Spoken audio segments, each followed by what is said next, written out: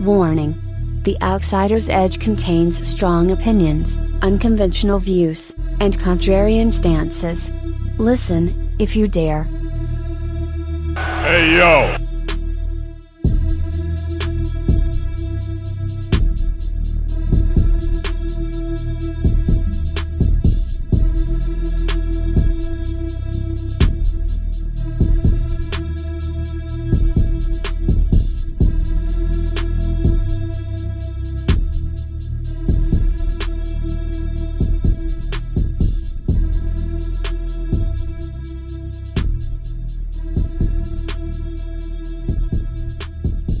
What's going on, everybody? This is your boy, Mr. Kyle Moores, and I am joined, as always, by my good brother, Mr. Ray Cash. Thank y'all for listening to another edition of the Outsider's Edge podcast, right here on the Chairshot Radio Network. Y'all, we picked the greatest time to come back to the wrestling world in the history of ever, and we didn't even know. We were gifted with gold, Brother Rance. Gold. Y'all already know what we talking about. We ain't even gonna give you no backstory because it's the only thing anybody's fucking talking about. We here to get these jokes in about CM Punk and the Elite. Ooh, I laughed a good healthy laugh.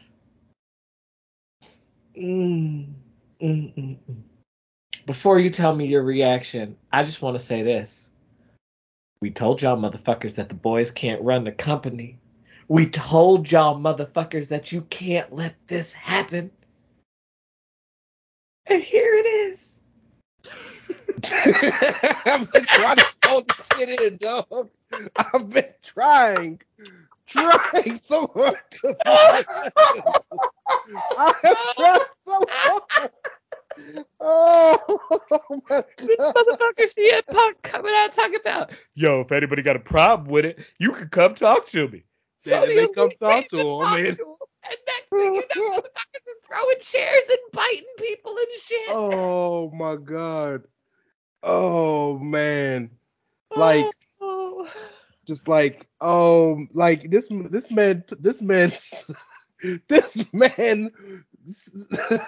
this man called a dude a stupid dumb fucking fuck while eating muffins and cupcakes. Like this is the wildest thing.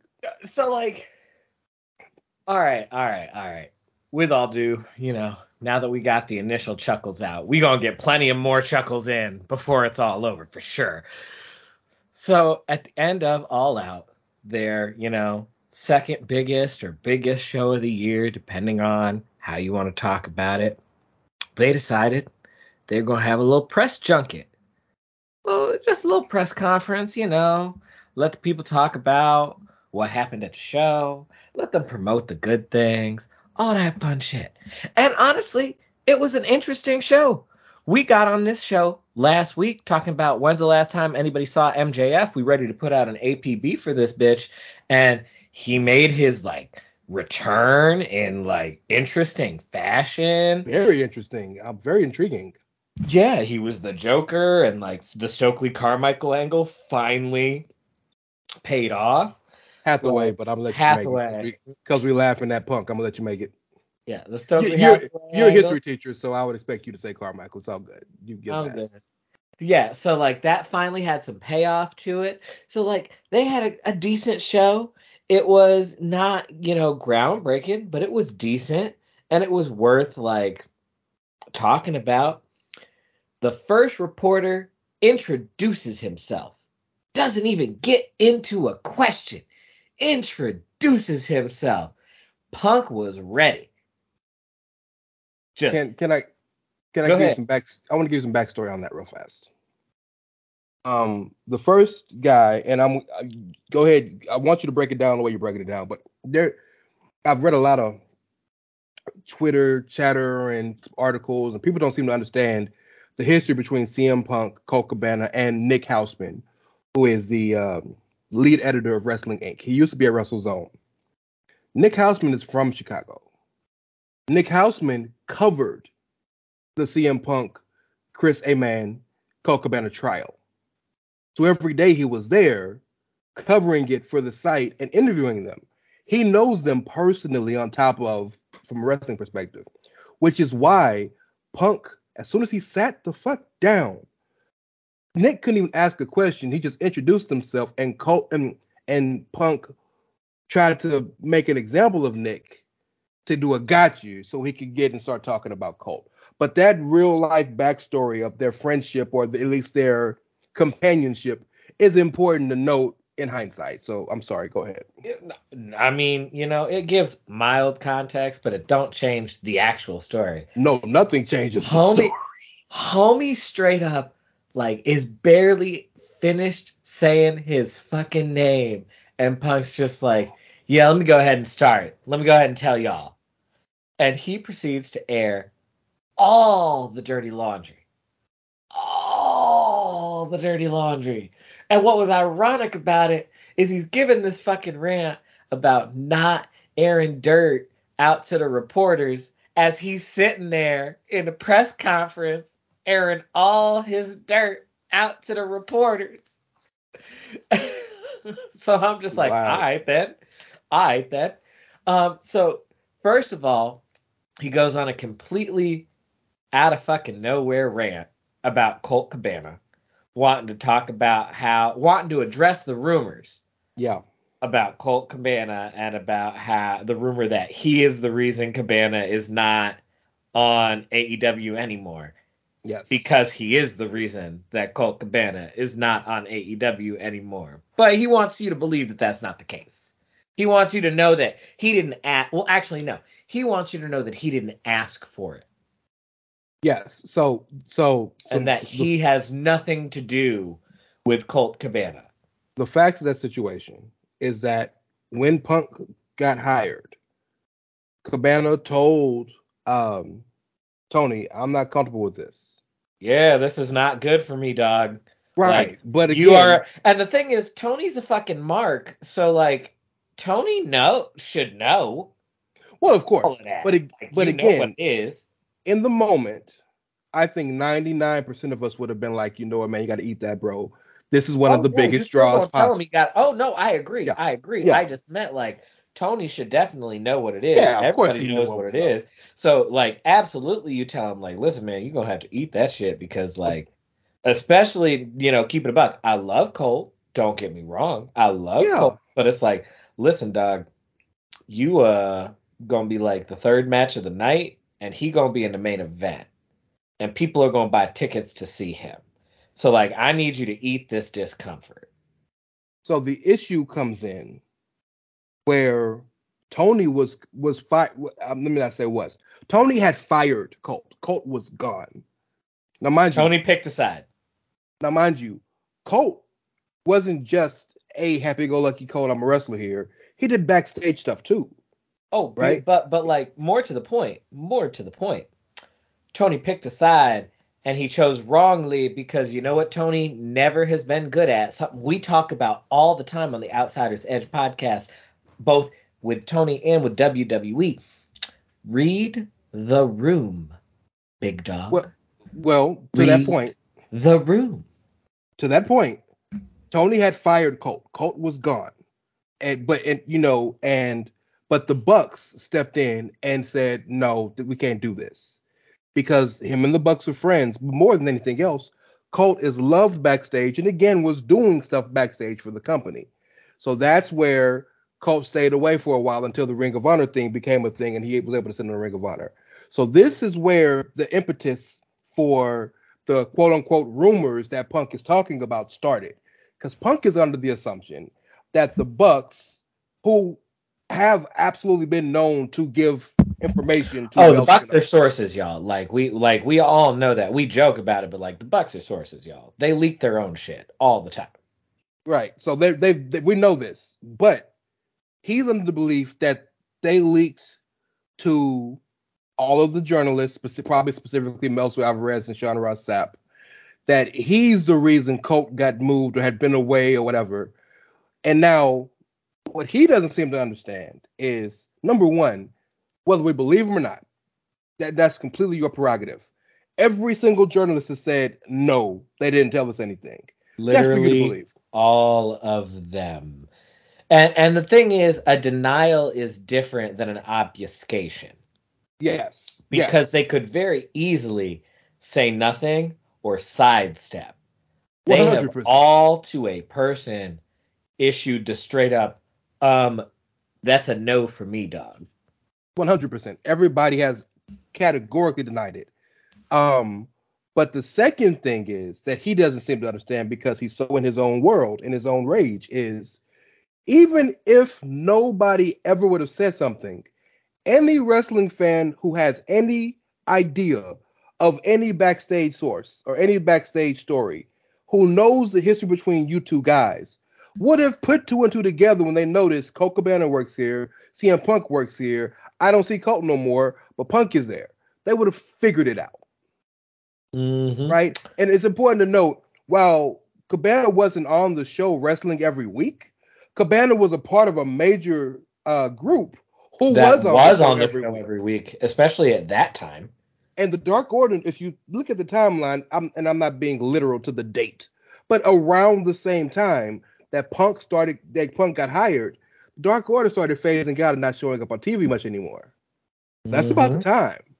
So, yeah, it's asinine for him to go off on Colt what he did Well, for completely unprompted. but it goes beyond just going off on Colt. Like, we're gonna get to the other things that he said in a minute, but like, Colt Cabana is one of two people in this situation. Like, I feel like from a moral standpoint, whether it will actually happen or not, but from a moral standpoint, I feel like it's got to be hands on site, right? Yeah. Like, because like you out here in this press conference talking shit about he shares a bank account with his mom, so I couldn't sue Yeah. him. Like, bruh, you put my mama's name in your mouth about some shit that happened a Unnecessary. decade ago? Yeah. Yeah. Yeah. Now, I will say this. If he felt the need to have to explain the Colt situation, I don't have a ton of qualms about that. It's unnecessary. But if he needed to just get it out and say, look, I didn't have anything to do with that. I don't fuck with that dude. And ended at that, I'd have been fine But the with that. Colt situation was just his background story. Oh, Like, if 100%. we think about this as an essay, the Colt situation was his background information. He wanted to give you the context of I hate. He wouldn't say Colt Cabana. He just kept Got saying Colt. Scott Colton. Scott Yeah. Colton. I hate him. I hate him. I've wanted nothing to do with him for even longer. And he just used that so that he could launch that into the people leaking stories to the press and Yeah. then thinking that Hangman fell for the bullshit and Hangman's just a dumb asshole. No, I think he called him an Dumb fucking empty-headed dumb fucker. dumb, empty-headed, yeah, an empty-headed dumb fuck. Then he said that the EVPs were incompetent trash shits that couldn't run a company. Run a Then target. yeah, Couldn't run a target. then Tony starts trying to talk. Then they ask about MJF, and he's like, "Yeah, he's just another idiot prick because this guy likes making me work with idiot pricks." And I'm just like, okay, so in the course of one press conference, you have shit on a former world champion. You have shit on all of the executive vice presidents of the company.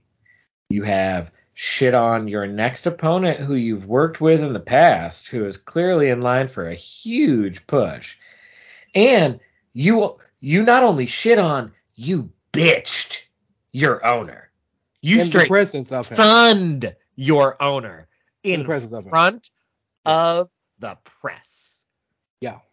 Yeah. Oh no, fuck in the presence of him to him. Because Tony Yeah. started talking at one point, and this Many bitch was like, points. no. He literally stuck his hand out, no. Like you shushing a little boy. Many points. Yes. Many points. And that's the one thing Tony got to eat is that he sat there Oh and allowed yeah, that to Tony happen. Montana got turned into a bitch. Yeah, he sat there and allowed that to happen. And there's one thing Tony said I agree with. A lot of this could have been put to bed if when he was asked that question in another scrum months ago about Colt Cabana, if he would have just fucking answered it. And that's true. That's true because no comment doesn't always breed good things. Nope. Sometimes it's important to make a comment of some kind. Yes, yes. Uh, it's like just so wild that like the piss and vigor. And the thing that trips me out is this. This is what tripped me out. Number one, he had just wrestled a 15, 20-minute match against Moxley, right? actively got blood dripping down his face and shit. He walked from that. The reveal of MJF shows over. 5 minutes later, he's sitting at the table. Were you holding this the whole entire day? Yeah, like were you thinking about this the whole match? Like I can't wait until blah blah and blah. But no, I think more than likely what it is, and we'll get to the injury part here in a little bit, but I think more than likely what it is, he's made of paper mache. I said last week he's a bitter old man being crushed under the weight of his own toxicity. And so like his tricep popped and he felt it and he's like, fuck, I'm gonna be out again, so I might as well just air all my dirty laundry. This way, instead of being de-emphasized and pushed down the card because I'm too much of an egomaniac to ever allow for that shit to happen, especially in not WWE. Because that's the other thing that this is exposed is that he has no respect for this company as like legitimate or big time. Never did. It was a paycheck. And so he damn sure was not going to take not being the main event of this company. And so he's like, well, instead of being pushed down the card, I'm going to put this bitch in an impossible situation and make him get rid of me.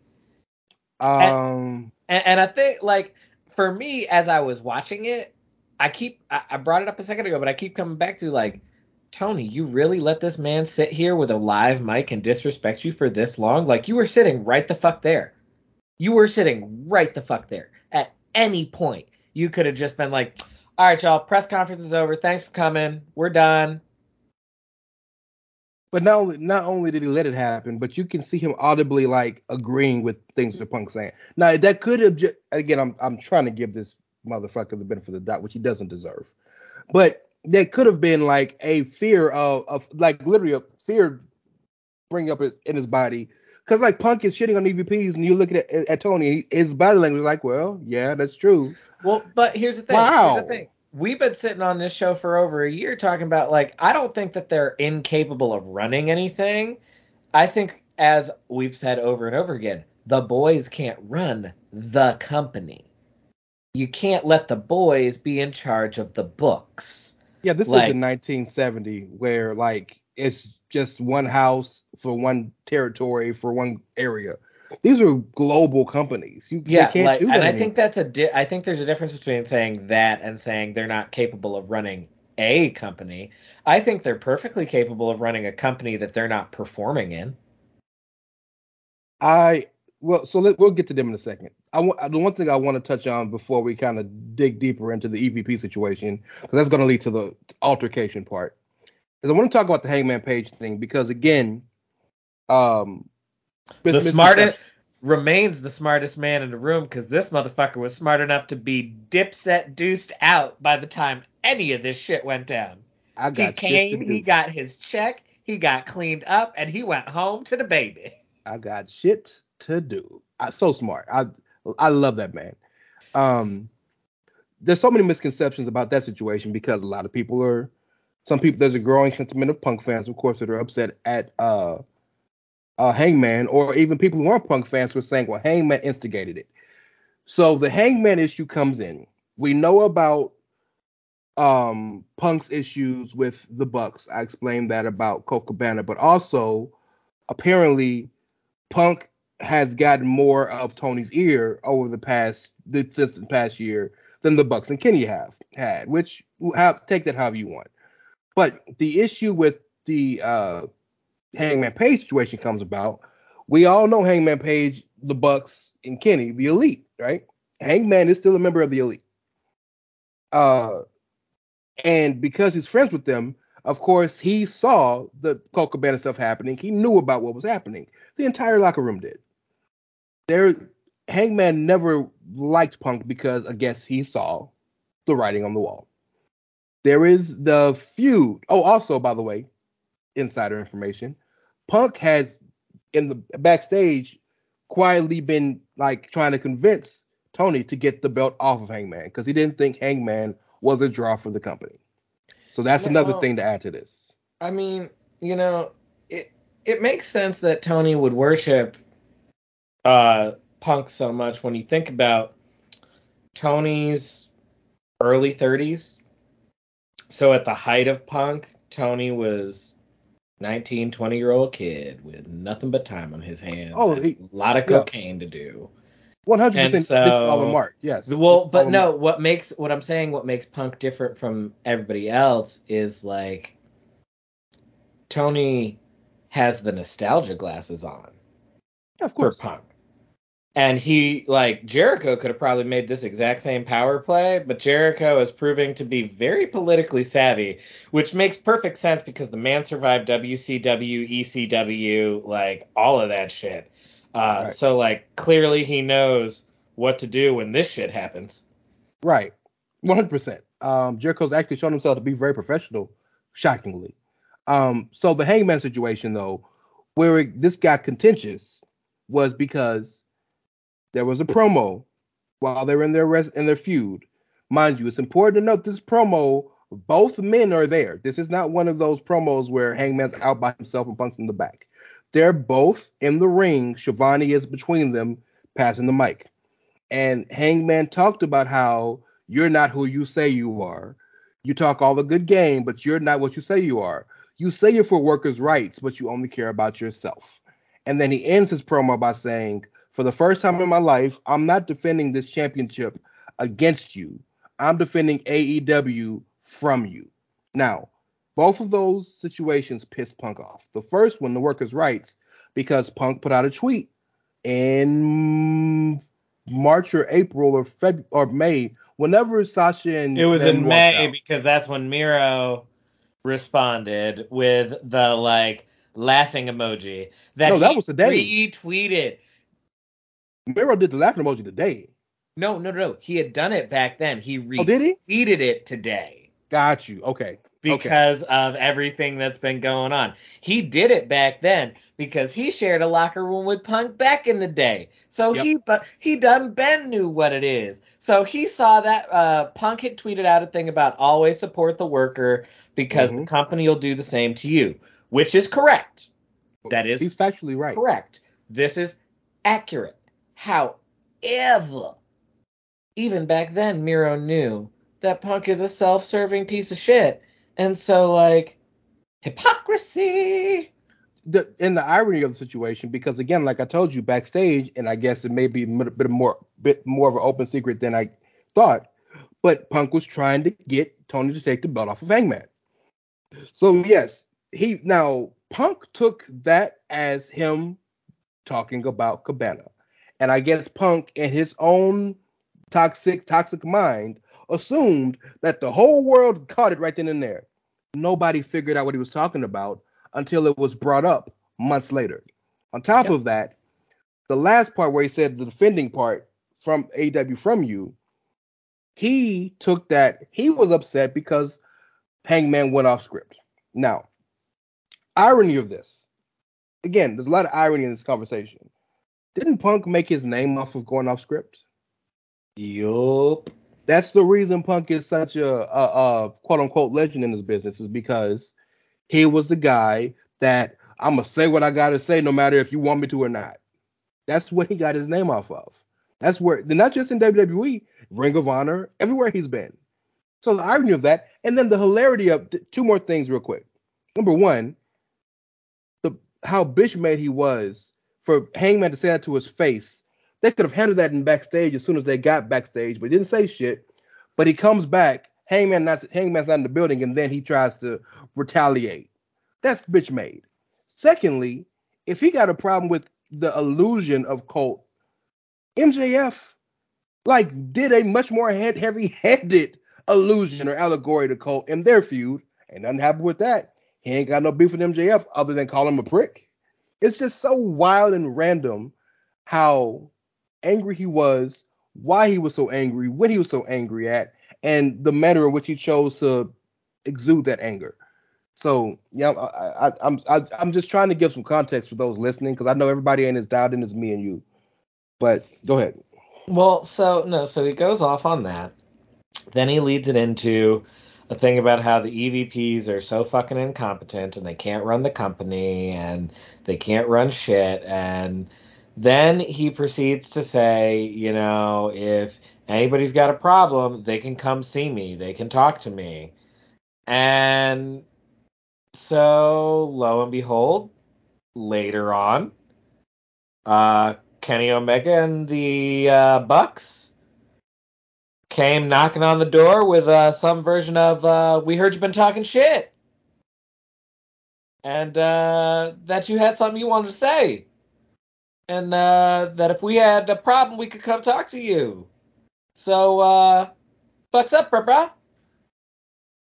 And apparently, Punk felt threatened, and Punk's boy Ace Steel pulled the boondocks and threw a chair. Hit Nick Jackson in the face. Cole got this motherfucker the fuck out, and then started biting Kenny Omega. And here's my thing on the whole felt threatened, and I'm not meaning to disrespect the Young Bucks in this particular instance. I generally disrespect the Young Bucks all the time for various other reasons, but in this particular instance, not intending to disrespect them, pointing out some facts.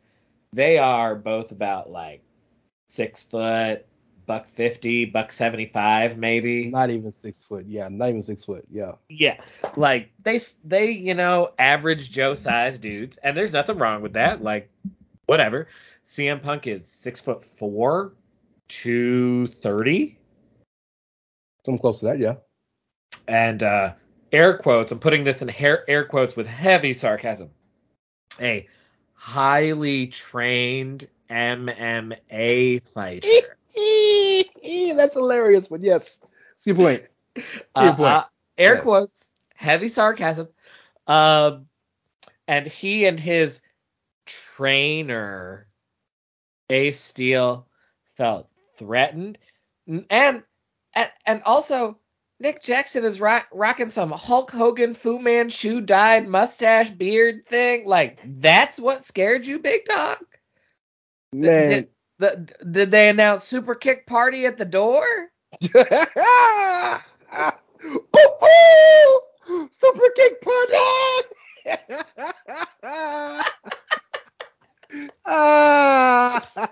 Were they playing the Elite song while it came out? The Elite. Yo, no, hold up. Did Ace Steel bite Kenny Omega because he tried to give him the gun salute? No, the two funniest jokes I heard from that is, number one, finally the Bucks sold a chair shot. That's number one. Well, number two, did they slap the leg? Yes, when they kicked the door down.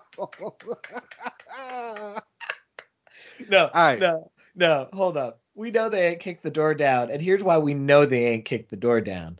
The police, hold up. There was police presence. There was a Charles Barkley. I think it's the Charles Barkley clip. Police presence.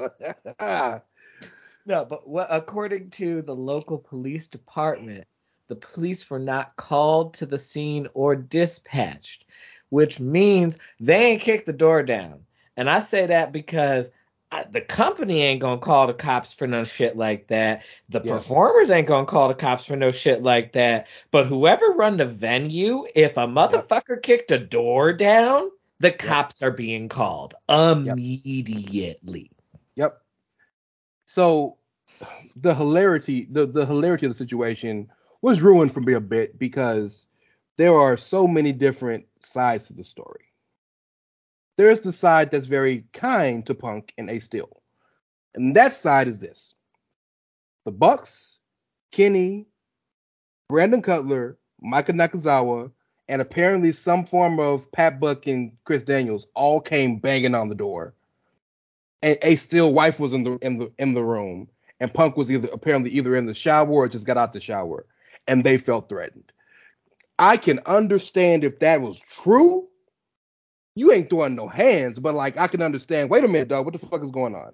But that didn't happen, and I'll tell you why that didn't happen. Because the more truth is coming out that Mega Parikh who is the chief legal officer and essentially the number two of the company, was with the Bucks and Kenny when it happened. So they wasn't going to fight if they got the chief lawyer with them. And the Man, you know reason what that Daniels was tells me there, about the lawyer? You want to know why he was there? Want to know why he was there? He was there because he's Tony Khan's boy. And here... Mega.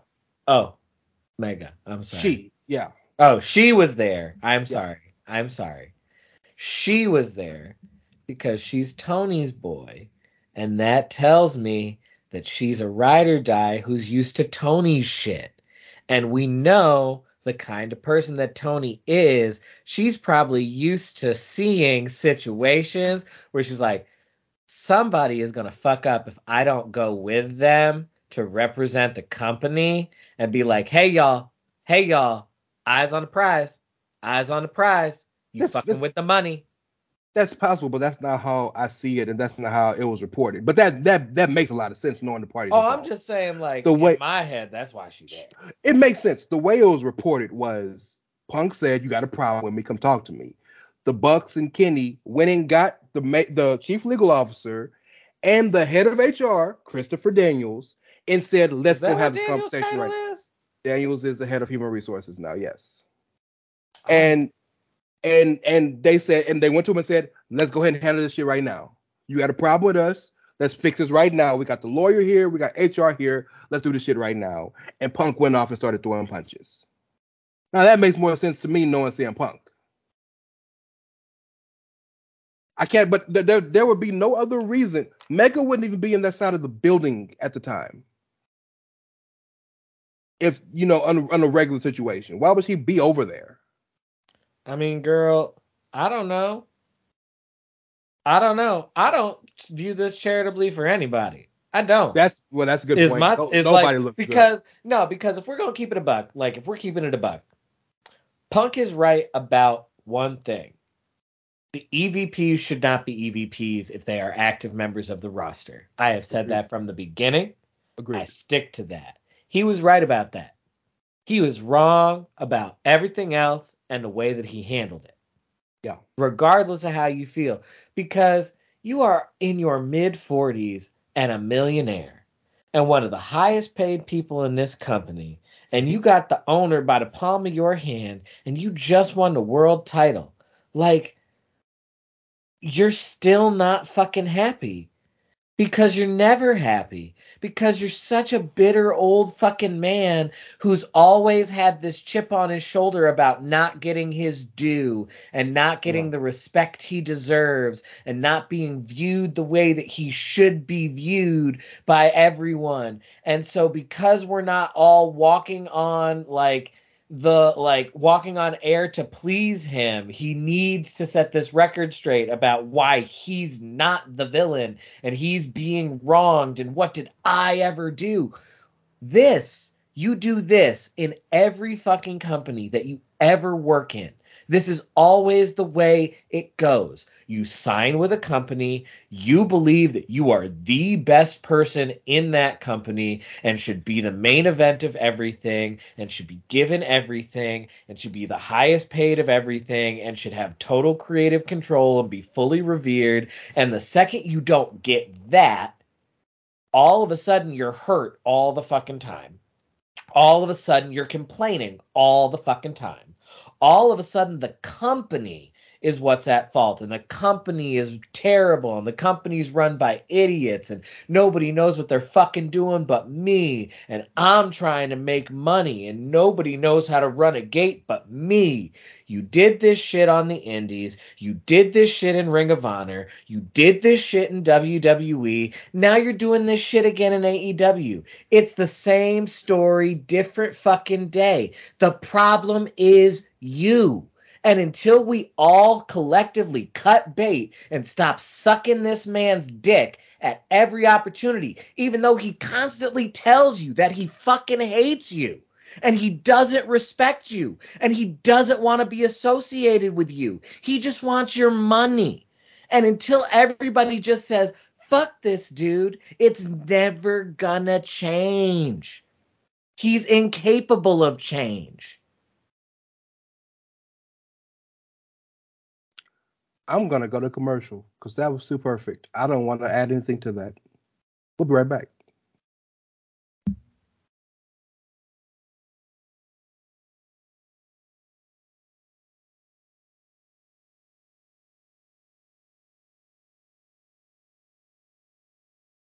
Thanks for helping us pay those bills, y'all. And while you're at it, if you enjoy the content we provide here at The Chair Shot, why don't you go to prowrestlingtees.com/The Chair Shot and get you one of them nice shirts. You know, we got that good ass merch. Help us pay the bills. Help us do them good things that you love to hear us do.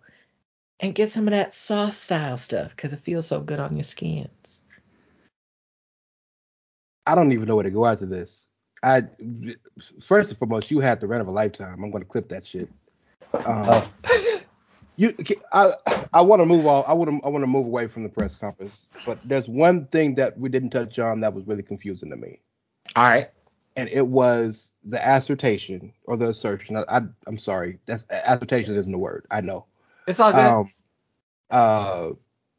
That his qualms with Paige were about Paige possibly ruining the business of the company's quote unquote first $1 million gate. The last I checked, the entire business of professional wrestling or sports entertainment or whatever you call it is built on conflict and drama. Yeah. And that promo More drama is better. It built more drama and conflict, which led to the first $1 million gate. So he looked at Tony and said, "I'm trying to run a business here." Bitch, what business? The business of CM Punk? Well, or the business of AEW? Yes, the business of CM Punk. Because again, what all of the stuff that he said in this rant really highlighted is that he doesn't respect AEW as a company in comparison to WWE, which is super ironic because he's always Mr. Anti-WWE. But the way that he talked about everyone and the way that he said, you know, they've never drawn money and they don't know what they're doing and all of this other shit, it's like, oh, so these people who are literally the reason this company exists don't know how to do it. But they've been doing it for 3 years. Just because I agree that they shouldn't have this role doesn't take away from, like, dog, you are not making any sense. You doing Steiner math on this thing. At least Steiner had his numbers right. No, speaking of Steiner math, they're doing another fucking title tournament because that's always what they do. So here's how we move on. Here's how we move on from the press conference and transition into the title tournament. Let's talk about the fallout. Well, the fallout has been quite interesting. So as of this moment, mind you, we're recording this on Wednesday night. So Dynamite has been on for an hour. We started the show 30 minutes late so we could watch the first 30 minutes and see the Tony Khan promo and the MJF promo. But we know for certain Kenny Omega, Matt, Nick Jackson, Pat Buck, Michael Nakazawa, and Chris Daniels are all suspended. We know this for sure. Ace Steel has been taken off the road and it's probably going to be fired, but we don't know that for sure. And we know Punk has the title stripped from him. The reason, though, is because of the injury, because we don't know what's going on with him and the actual career at AEW. But the belief is that we know that Tony had a Zoom call with Punk and Ace at 3 p.m. today, 3 p.m. Central, 4 p.m. Eastern time. We know this to be true. And he had a talent meeting 15 minutes later, so it probably wasn't a long damn Zoom call. No. I mean, I'm just throwing this one out there. It's probably not, but I'm just throwing this one out there. That kind of scheduling feels like, hey, so fuck you both. You're both fired. We'll send you your final check. Bye. If Tony got the balls to do that, that's the first time. Well, not the first time, but one of the few times Tony Montana can do enough cocaine. I feel like Tony Montana can do enough cocaine to have the balls to do anything. Well, let's hope so, because I'm not especially because it's a Zoom call, so like he could literally do lines off camera and then pop back up. This is true, and by the way, I think he would need to make sure so there is an investigation looming. a formal investigation looming with like outside parties Well, and we because legal know Punk ramifications is would be litigious. involved. Well, we know Punk is litigious, so like Punk would absolutely jump at the chance to sue them for wrongful termination and say it was retaliation for his 100%. comments and the prep and Yes. You violation of have to his be First Amendment you rights. got to be And careful about that. 100%. Now, I don't know how far he would get because remember, they're independent contractors. well, not just that. Like, I don't want to go to war legally with the McMahon machine, but I also don't want to go to war legally with the Khan oil machine either. Like, they got good lawyers too. Yeah, 100%. 100%. But how, I guess the question would be how in his own head is he? How arrogant is he Which one? that Punk to think that yeah they got much more money than me? Because remember, if we're being honest, while truth came out that Punk was not telling the whole truth about the story, Punk won that lawsuit against Doc Man. He won it. He did. So there may be a level of arrogance there, like well, bitch, I'm right, so whatever. That's speculation. We don't know if it's going to happen or not. But that I'm sure that's why we haven't gotten the formal announcement or whatnot of what's happened with Punk or Ace. I know the reason we haven't got the formal announcement for the rest of the guys is because of the investigation looming. But we do know the AEW World Championship is stripped. We're going to talk about the title tournament in a minute. But tonight, the trios titles, which were just crowned Sunday, have been abdicated and are going and were being contested in the opening match between Death yes Triangle and and Best best friends in Friends. Orange Cassidy. Did you see who won? Because I stopped paying I attention. didn't see who won, but yeah, I did see that was gonna be decided tonight, and then they're doing a tournament of champions I mean, it with sounds good, but it's a bullshit. bunch of former champions to And crown a new champion. this may be a little rant that's kind of a tangent, but you'll understand. You'll appreciate it. I hate tournaments that have buys. I hate that.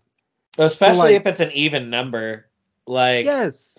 Like you gave two randos a bye in this turn. Like, why aren't they facing each other? Why aren't they facing two of the other competitors? Like, what are we doing? Why isn't MJF involved in this? Didn't he get a guaranteed world title match? Like, So the two opening round matches are Hangman and Bryan, which is happening literally as we speak. Hangman Page and Bryan Danielson. What? Yes. Daniel Bryan And Danielson, yes. And the other one is Sammy Sammy Guevara and versus Darby Allin. Darby again. The winner of Hangman and Bryan is gonna face Jericho.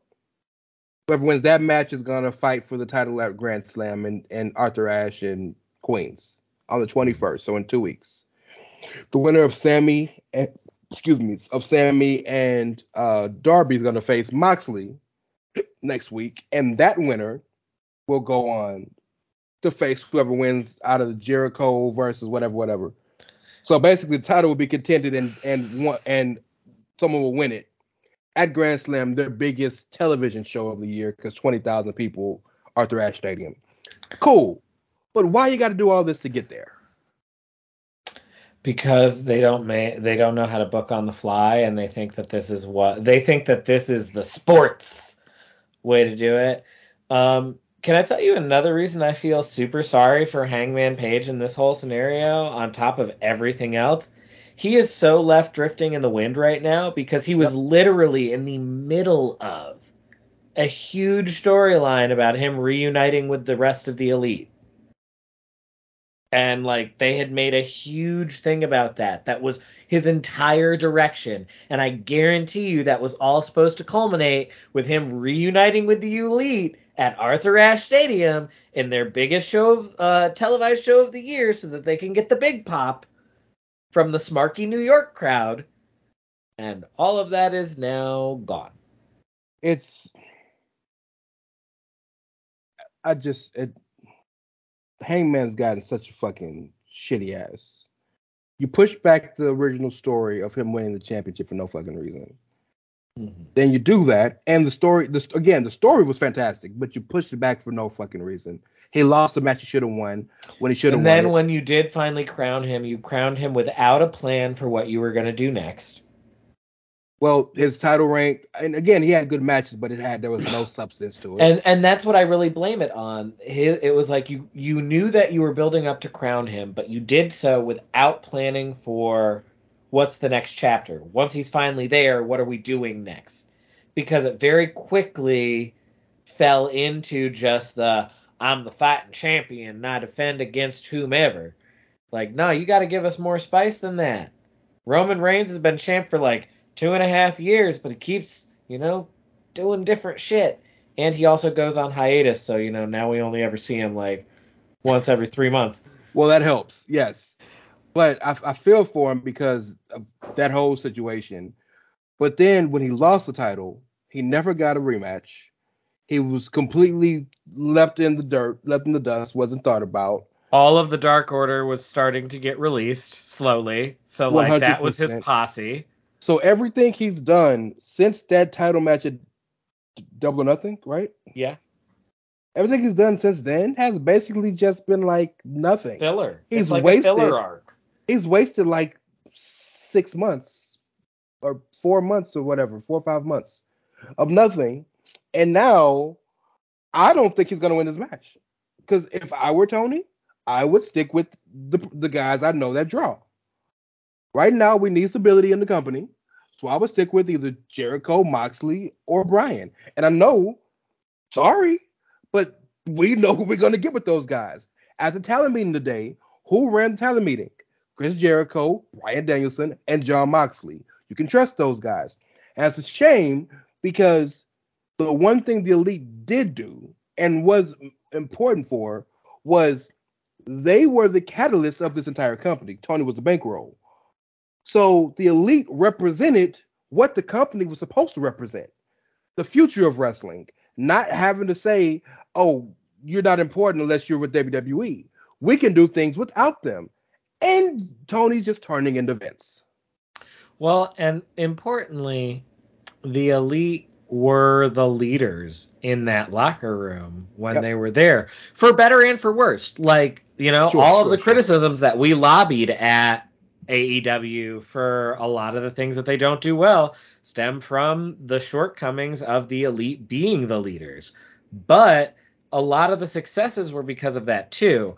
And we said it when they started adding all of these former WWE guys, like, there aren't but so many hands you can put in a cookie jar before things get stuck. And like signing a personality like Punk was a bold move, and I understood the like purpose for it at the time, and I understood, it pushed a big number and all of that, but it's also like you've got to rein that in. And like the bigger problem has now become like the rumor is, it's a miserable ass place to work right now. And there's like super toxicity. And it all comes back to there is no structure.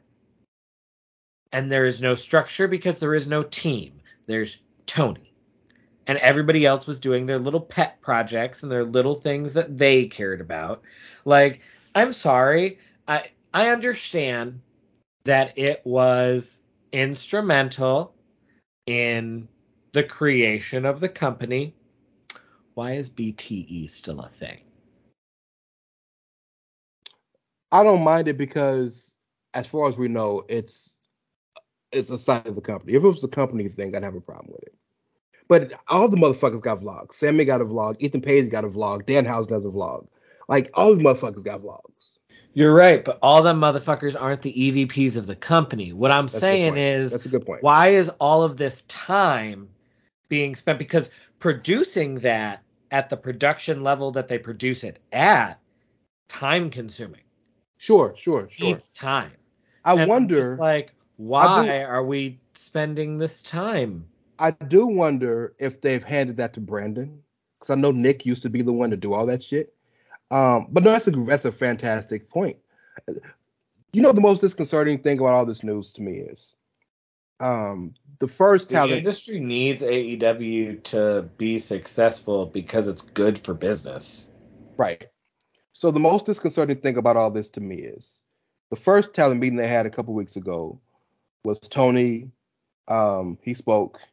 I know Kenny and the Bucks spoke. I think Jericho spoke. This talent meeting was Jericho, Moxley, and Danielson. In the fight backstage, it was Daniels and Pat Buck. All of these legends and these producers that you have hired, Dean Malenko and Jerry Lynn and Billy Gunn and Arn Anderson and Tully Blanchard, and I know Jake isn't there right now, but all of these people that you have there that talk ad nauseum about how nobody listens to them. Why are they not there? That's why they're not there. You just answered your own question. Because here's the thing. How long has AEW been a company? 3 years now, right? You're one of these legends who's been telling them things, been giving this advice, been trying. And you tried, and you tried, and you tried, and you either got ignored or probably in some cases told to just shut the fuck up or leave them the fuck alone. And now you're at the point where I'm going to do the best that I can. I'm going to help these kids. And then when the show is over, because that's the other part of this. This is after show.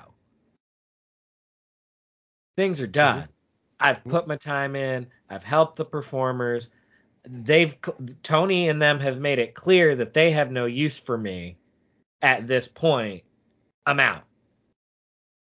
That's why they're not there. Right. Because the culture that the company has created is one that has made them believe at this point that they're not wanted to be there and they have no purpose to be there. And you're right to ask that question. You're absolutely right to ask that question because those are the people that should be there because those are the people who lived through WCW.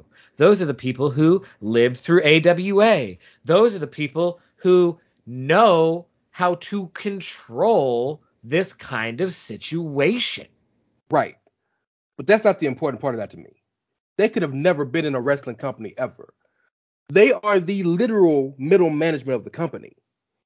It could be me, you, fucking Johnny from the block, little Nuck who smoke all the time. It could be anybody there. The people who are the producers are hired to be the middle management between the talent and Tony Khan. So these talent companies, it just happens and helps that people like you said were with AWA and were with WCW or NWA or WWE, whatever, or ECW. That just helps the situation. So I'm blown away that if I had a problem with my job, why would I go to the president? I would call my manager. If there was a problem with me in a situation where I was being reprimanded, the president wouldn't call me.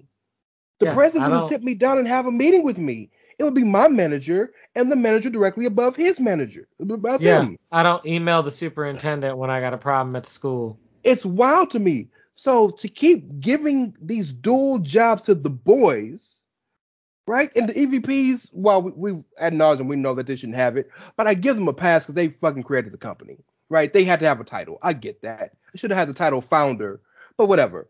But I'm talking about the Jericho and giving Daniels the situation, all the titles he has, which I love Daniels, but it's wild to me when you have all these other people there that it's we know the structure's fucked up, but like that's just you're wasting your money now at this point. Just let them go.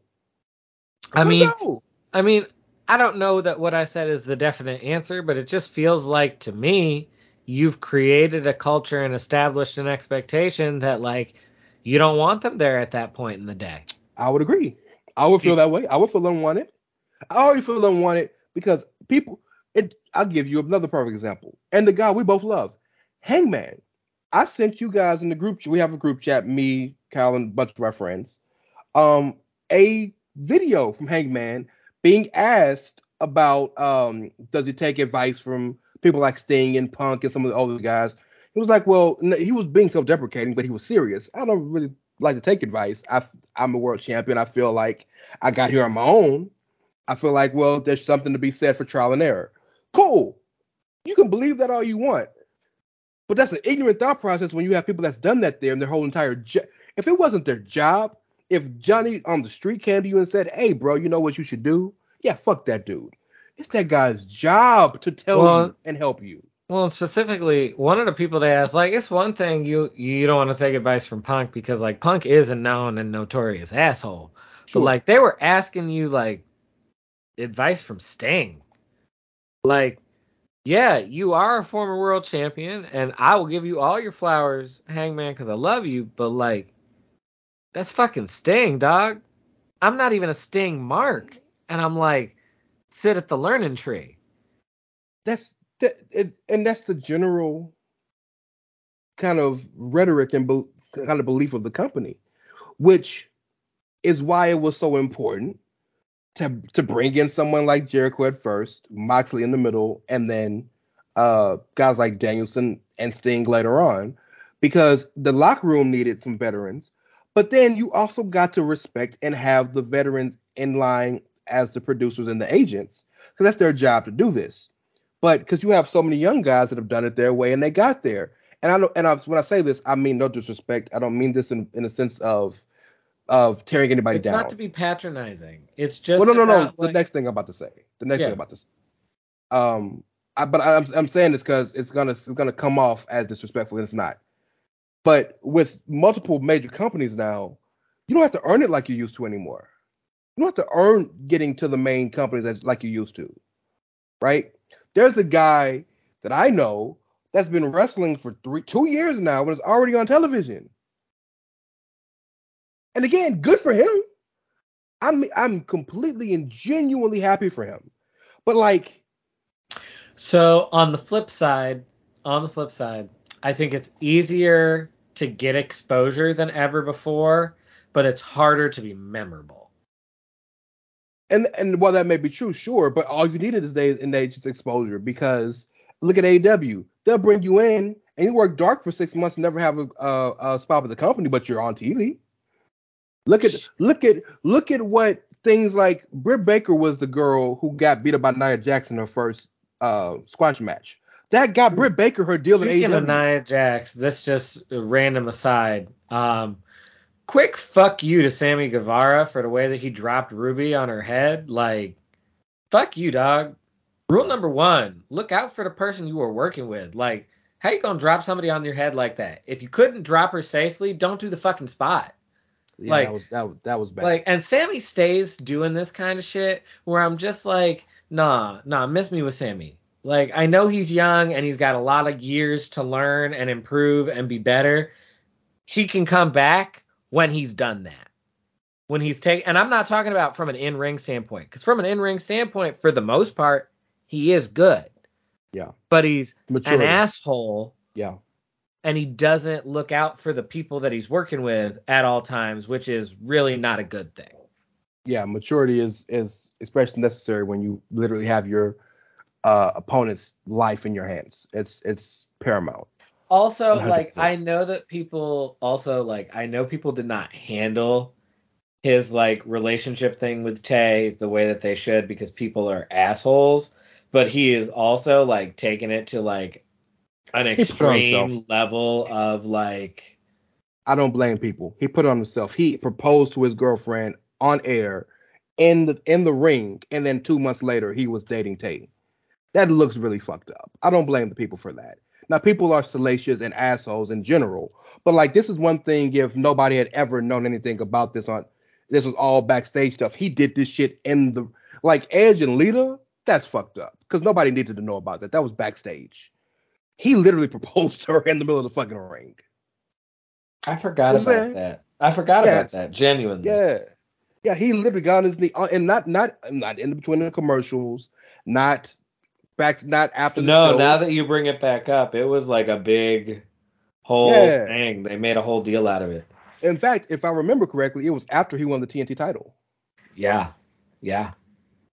So yeah, like, you invited us to have a problem with this. So yeah, like, quick fuck you to Sammy. That just, I felt like I needed to say that. No, it's important. But just to put a bow on my point is, and again, I don't mean those no disrespect to any wrestler who makes it or hasn't made it or whatever.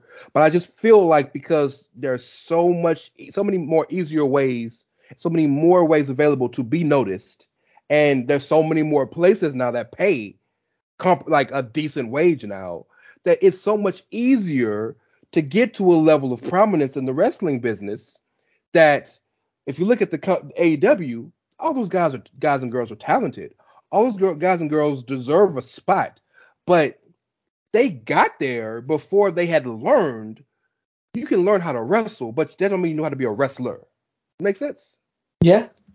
Yeah. And they're there before they learned. Sammy Guevara is a great comparison. He's 23 years old. He can out wrestle maybe anybody on this earth, but he doesn't know how to be a wrestler. And that's the thing that AEW has a problem with, because they're the type of company and they have the type of belief and type they of value locker room, moves over 100%. And a lot of the times people with the substance are older and they're the ones that know how to handle themselves. Another example of that. Well, Eddie Kingston mushed Sammy Guevara 2 weeks ago, or longer than 2 weeks ago. As soon as he did it, he owned up and said, I was wrong for that. I shouldn't have done it. I was out of line. Took his suspension like a man and has moved forward amicably. Even went to Sammy, squashed the beef and said, I should have done that to you. I mean, I like you, but I shouldn't put my hands on you. That's how you handle it, right? He fucked up, handle it, own it up. Yeah, do you think some of these younger dudes can do that? I don't think some of the younger dudes can admit that they fucked up.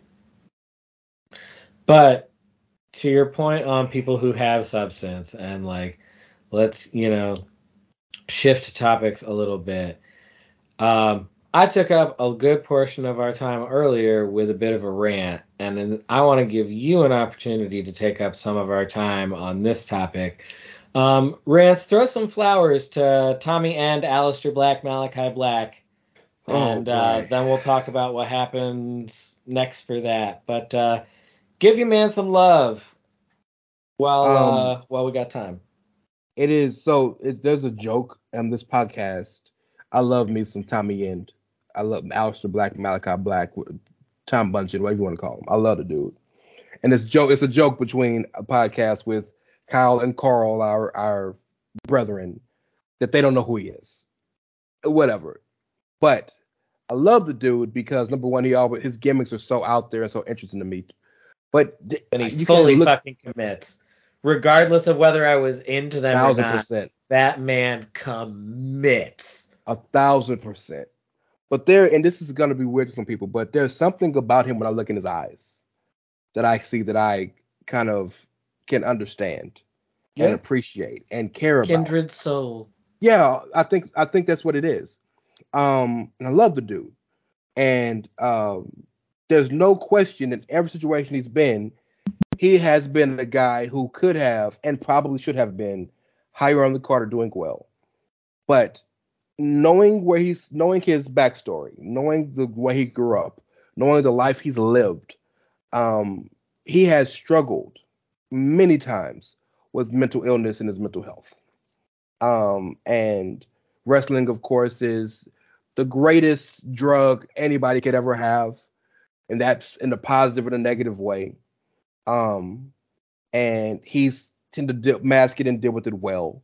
But I guess it has kind of gotten to a point where the rubber needed to meet the road, where he was struggling with his character, struggling with how he was being treated in AEW, with how he was being booked. Struggling with things like being brought in, given a really, really high-end program with Cody. Cody leaves. He starts a stable. Names the stable the House of Black. And he proceeds to be the second most important person in his own stable from the way the company portrayed him. And it's like, that's fucked up. Danielson just won, by the way, like I told you. Yeah, you were right. Greg is probably right on the final prediction. Yeah, 100%. Well, I said the same thing. Yeah, it's gonna be yeah.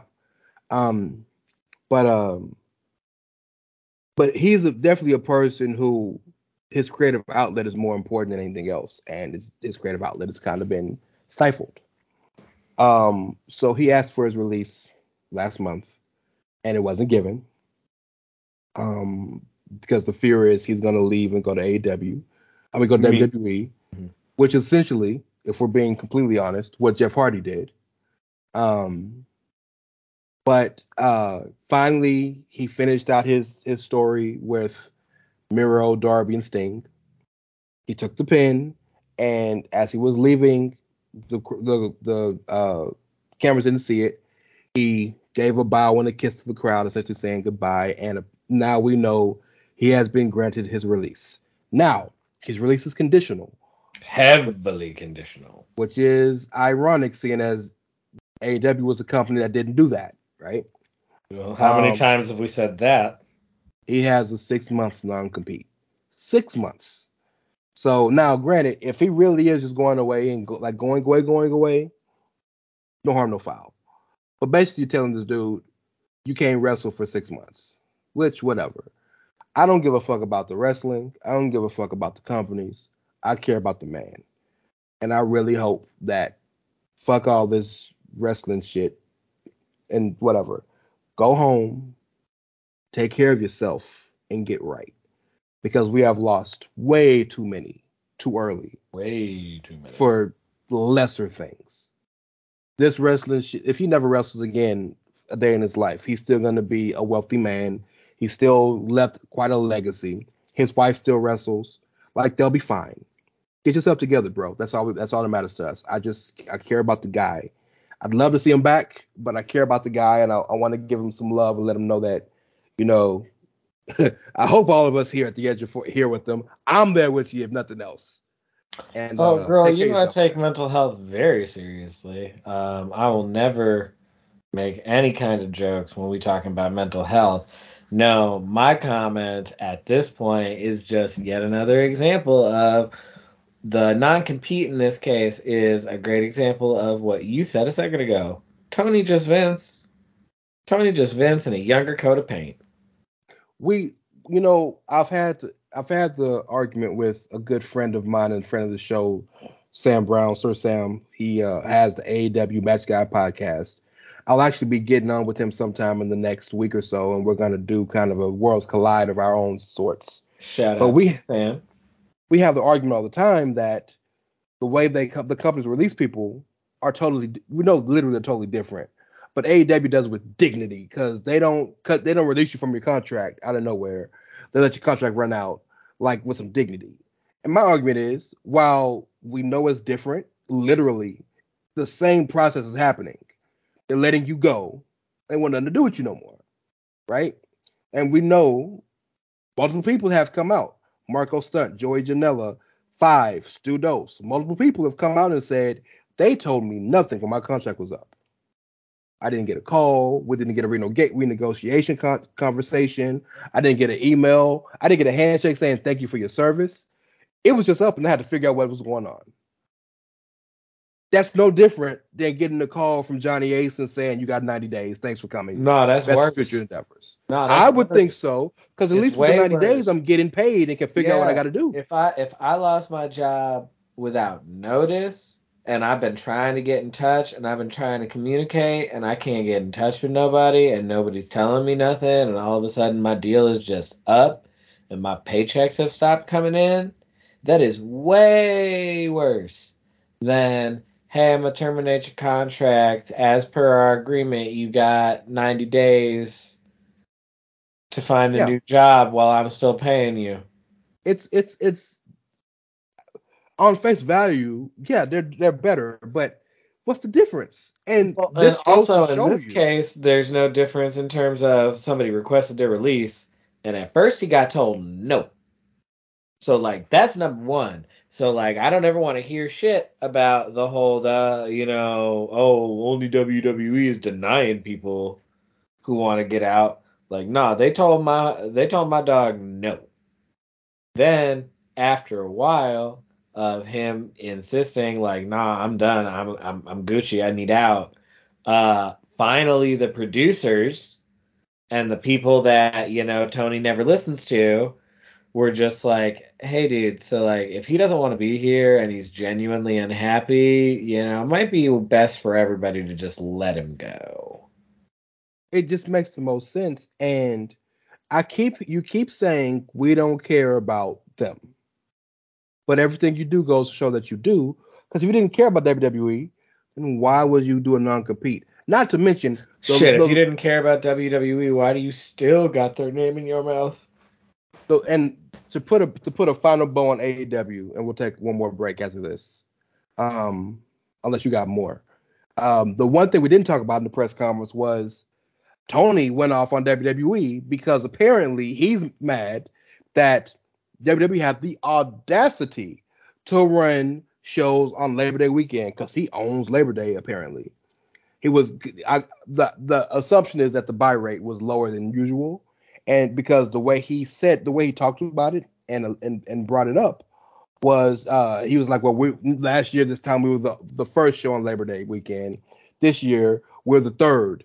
And I'm not the Crockets. I got more money than the Crockets, and I'm not gonna take this fucking shit.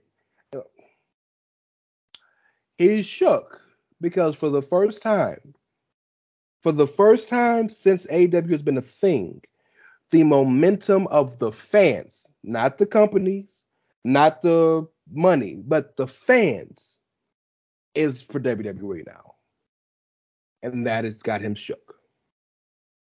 We'll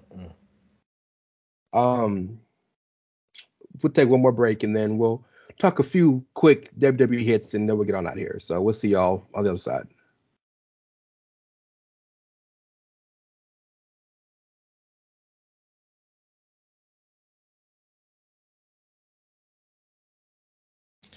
And we're giving a fuck. We're back with them quick hits.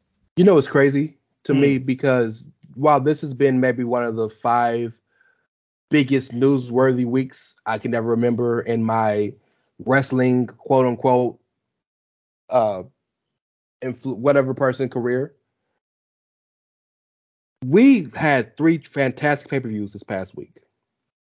Right? We're all pretty good. And major things happen on all 3 of these shows. So we've talked ad nauseum about AEW. We've done that enough. We don't need to go there anymore. Drew McIntyre lost. Solo Sikoa has joined his brothers and his cousin. Tyson Fury knocked Austin Theory the fuck out. Beautiful. Loved it. By the way, fucking hilarious. Dexter Lumis continues to completely stalk and take over the Miz, and finally scared the Miz so bad that he was about to win the U.S. title and said, fuck that title, I'm going back to the ring where it's safe. What were your quick thoughts on Clash at the Castle real fast? So my quick thoughts is all hail the tribal chief, acknowledge him. Solo Sikoa is going to be the way that they kick Sammy away from the bloodline. Or let me rephrase. Solo Sikoa is going to help facilitate KO's mission to liberate Sammy from the bloodline. And that'll be fun to watch. I'm also excited for him. Good for him. Good for Rikishi that all 3 of his kids are together again. And there's an infamous picture of all of them as like teenagers when Roman's sitting down and the 3 of them are behind him. And they always had to cut off the side because Solo was never around. Now they can show the whole picture. Yeah. So I'm just happy for him. Was glad that Bayley et al. Got the win because that's what's supposed to happen. Pinning Bianca, by the way. Yeah. So, yeah, when you build up a heel stable, they should win a big feud early in their debut to establish their dominance. Meanwhile, in the main event, we got the Judgment Day who are still out here losing the big matches. Even if at the end they tried to salvage it with Dominic finally turning heel and doing like I said he would, turning on his daddy too. Well, he's following. No, he turned on his stepdaddy because his real daddy. You're right, because he's Eddie's kid. You right. And He's following in his father's footsteps. footsteps. He found himself a mamacita. Yep. Yeah, but actually now it's Poppy. He found him a Poppy. I'm here for it.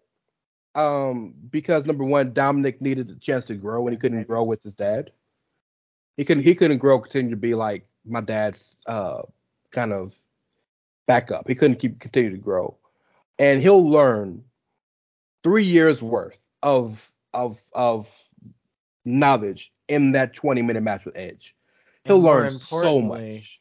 And more importantly, now that he's aligned in a group with, the admittedly, what the fuck are we doing with them, the Judgment Day, he's at least in a group with 3 people who can talk and cut promos, so Dominic never has to be heard from. And silent Mysterios are best Mysterios. Mysterios that don't have to cut promos because someone else can do all the talky and they just go out and do the good stuff in the ring. Best Mysterios. I think he's in a perfect situation right now. I absolutely do. Everything about this is perfect. You can stretch this out to having Dominic and Ray at WrestleMania. You can maybe take Ray's mask. It's all perfect, I think, right now. And I don't mind the Judgment Day losing because every stable isn't about winning. Some stables are about making a point. And clearly the Judgment Day didn't give a fuck about nothing but destroying the fucking... Yeah, but they're flirting. Family. But my issue is, at this point, considering how long they've been a stable, they are flirting with Wyatt family issue of, like, y'all always lose when it counts, so, like, why should we take this shit seriously no more? That's fair. Well, they gave you Exhibit A. Yeah, like adding Dominic was necessary, but like the next time they have a big match, I need them to win. Oh well, I'm pretty sure Dominic is losing the Edge. Oh, Dominic definitely losing the Edge, but I'm talking about like if they as a stable have like a team thing. Got you. I need them to actually come out on top.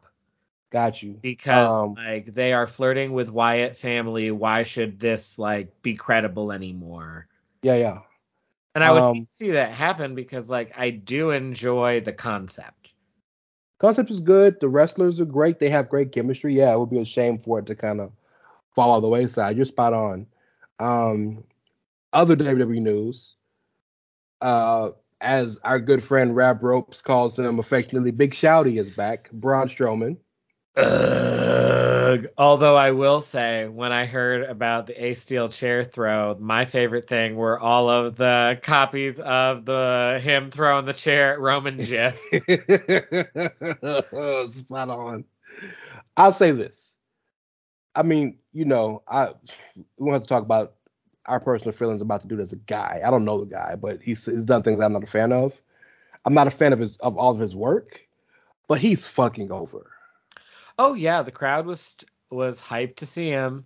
He is over. My main complaint is the complaint that you voiced when it happened. And I watched Raw and I agree. Like, okay, fine, he's gonna come back. Cool, whatever.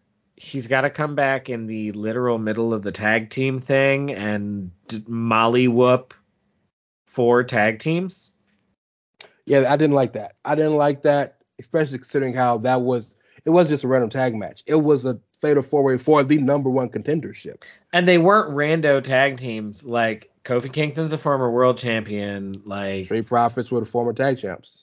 The New Day are the greatest tag team of all. Like, them and the Usos, greatest tag teams of all time. So, like, I'm just like, no, like, why is this the way we had to do it? I'm not upset necessarily with the return because I've accepted with Braun. I'm just like, he's not for me, but he's for a lot of people.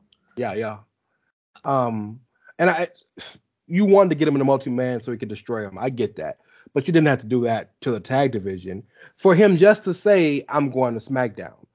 Well, then why did he come to Raw and destroy that and leave? Like, it doesn't make sense. Yeah, wreck everything and leave is the Tribal Chiefs thing. And it's looking like Braun's probably gonna, and that makes sense because Braun's last match was losing the title to Roman. But like the best gimmick in WWE right now is Kevin Owens. I watched the show. Like Kevin Owens just being guy who watches the show is great. The two best things the pandemic has given us is Roman Reigns, I read my contract, and Kevin Owens, I watch the show. Just sensible things. Just guy who watches the show. Well, and also the bromance between MJF and Baron Corbin, which is just always wholesome and lovely. Whenever they get to the same company, wherever it's going to be, WWE, it's going to be fantastic. Can I give some love to the fact that my boy Rollins came out in Cardiff dressed as Elton John? That is the most hilarious shit in the world to me. Did you catch that? You can get love for Seth for anything, honestly. And also Seth he beat Matt Riddle, which was the correct choice. I wonder what match of the night, obviously, though. Match of the weekend, Gunther versus Sheamus. Well, hold on one second. I want to ask you, what do you think is going to happen with Riddle going forward? They'll probably have another match, but like clearly Seth is done with that. Oh yeah, Seth is definitely done with that. I don't know what they do with Riddle because like I think the company clearly believes in Matt Riddle, but I think they're also like not sure how hard they want to push him. Well, shit keeps coming out about the dude, so like they don't know if they can. Well, that's what I'm saying, and so like I don't know what you do with him. It was easier to keep him with Randy because it helped Randy, be less active in his older years, and it helped, keep Riddle from being the focal point. But I don't know what they're going to do with him. And even more so problematic, I think, for him, if I am indicative of a casual fan, I don't care what they do with Matt Riddle because I'm just like, I don't care about Matt Riddle. I've been watching Raw regularly for the last month, and like, I haven't given two shits about Matt Riddle himself. Seth was the most interesting thing about that feud. So Riddle is, as a character, ignore everything about the person, just the guy on screen. Riddle is a very engaging character, but he has no substance.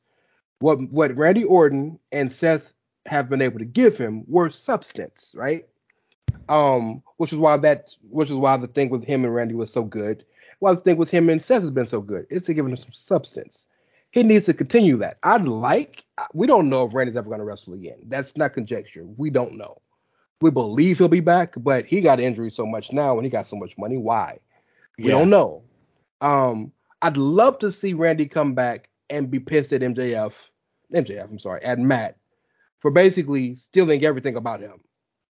Like he does the Randy pose and he does the RKO and basically he does the snake taunt stuff. Like, and Randy could be like, well, look, we were tagging cool, I get it, but I've been gone. Go back to you now. And I can see something like that, which would help Matt get over further. But Matt's in a situation now where he can't just continue to have good matches. He's got to keep getting put in good stories where he can kind of further show substance of him, where he's just not a whoa dude, right?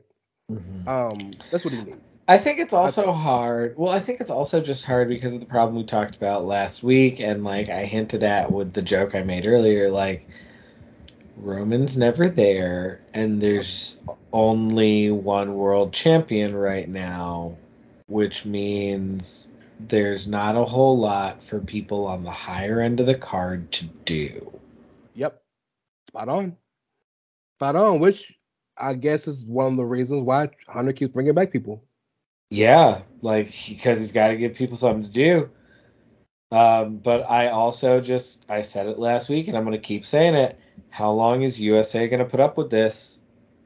How long is USA going to allow it to continue before they're like, okay, no, but really, I need you to put a world champion on our show? It's gonna happen. If not before Mania, directly after. We will not see this time next year, and there's not a title on both shows. I don't see it. But no, you wanted to give some love to Gunther Sheamus, which I think was the best match of the week. I just wanted to quickly say word that. to Swerve and Keith Lee and Acclaimed, that was great. And word to Ricochet and Mello, that was great. But Gunther Sheamus was everything I wanted. Go ahead. Oh no, that's literally all I wanted to say is that Gunther and Sheamus was an amazing fucking match, and like Gunther is everything, and Imperium is everything, and They're back, by the way.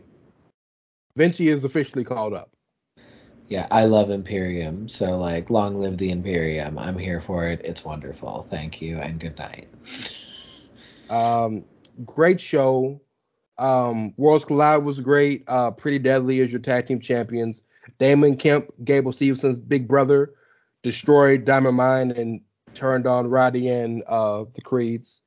Mandy Apparently Rose. he's the Stevenson that they're high on now. Gable is not in the high The grade irony of that, right? The worst thing for him was going back to school, I think, because there's nothing he could have got from NCAA, and he got $1 million contract waiting for him in WWE. He's not training, so whatever happens with him, Mandy is the Unified NXT Women's Champion. Braun, of course, is the NXT Unified Champion for the men. And we've talked about AEW ad nauseum.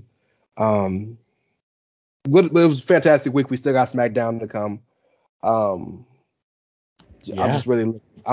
SmackDown. I'm looking forward to because you finally get a chance to see the full bloodline back together and what Sami Zayn is going to say about it. Yeah. Braun Strowman's coming. I need to hear what Drew got to say.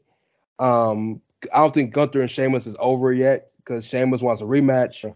A lot of good things on that brand happening. I feel like Braun's got to be coming to beat up the bloodline and scream, Roman, I'm not finished with you, right? Yeah. Oh, of course. Like, 100%. That's got to be what he's going to do, right? And again, story continuity. Braun's last match in the E, Roman beat him for the title. Well, I get it. And I mean, like, we keep saying about a lot of people these days, and I think that it's great because it just means more people are going to actually appreciate Roman for how good that he is. Roman is Braun's best opponent. Roman has always been Braun's greatest, like, person 100%. To work with, has always 100%. Been the person who gets the best out of him. The whole reason that we even care about Braun Strowman at all is because back when everybody still was on the fuck Roman train, Braun satisfied that urge by just being a giant unstoppable force that would comically beat the shit out of him. Great point. Well, I remember the moment at the time, like, and the reason why we get pissed when it comes to Braun is because they failed to capitalize on that lightning in a bottle. Yes. Because that was during the height of Suplex City's reign of terror over the fucking card.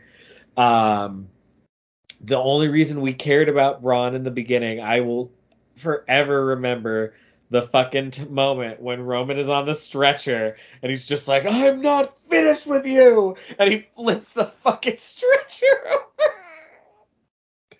That was like that segment was we thought it was gonna go like 5 minutes, ended up being fucking 15. Like I'm not finished with you like 3 times. Flipped the ambulance, so that's ridiculous stuff. It was so great. 2 more quick hits real fast. Triple H got promoted again to being, and it's not it's a technical promotion in money and name, but it's basically what he was doing. He's the chief content officer, which basically means his overall stuff is driving content, so creative, talent, all that stuff. And Sean got promoted to, I guess, Triple H's own spot, senior VP of talent. The Click is slowly but surely completing their original mission of actually running the company. Before it was some like political bullshit that they were doing. No, now they for real just out here running the company, and if Big Daddy wanted to come, they would find a job for him. Everybody knew that Hunter was gonna be in some type of capacity in a suit. But Shawn, and I'm saying this as a Shawn Michaels fanboy. Shawn, the irony is, and to put a bow on this and go full circle, and we can kind of put a bow on this here. CM Punk is a Bret Hart, like he prays at the altar of Bret Hart, but he's acting like Shawn in '97. Oh yeah, but the thing is, he thinks he's Bret. He thinks he's the Bret. It's hilarious. He so thinks he's the Bret here, and it's like, nah, dog, you're the worst version of Shawn because like you've divided the locker room. You've divided the locker room. This is your fault. You have possibly affected their business. Yeah, you out here talking about you here to run business. You like have potentially fucked up the business big time. They're gonna get a huge rating tonight because I haven't watched a full episode of Dynamite in months. A hot mintot. So we'll see what they do next week. But I got nothing else. It's all you. Nah. In the meantime, y'all, you can catch me on Twitter at Dr. S'mores. You can catch the Good Brother Rants on Twitter at It's Ray Cash. That's REY as in Mysterio. CASH as in the dollars. Hopefully Tony ain't got to pay to that fuck ass no more. You can catch the show on Twitter at Outsiders Edge CS. As always, we are part of the Chairshot Radio Network at Chairshot Media, where you always use your head like Dick Jackson. Hey. And as always, y'all, we here at the Outsiders Edge podcast are some increasingly less young gentlemen doing everything we can trying to make it out here in this world. And sometimes we're going to hit you with them hard facts like, we told you CM Punk was a little bitch. And other times, we're going to hit you with them equally hard facts like, we told you can't let the boys run the company. Y'all need to listen to us, basically. But no matter what, y'all, we just out here chasing our dreams. And you got to respect that. Hey, real fast. Who's the person that said that quote we use? Ooh, I believe it was one man who is crumbling under the weight of his own toxicity. Oh, the irony. By the way, fuck him and fuck him. Yeah. Fuck him. Thanks for listening. Catch you next time.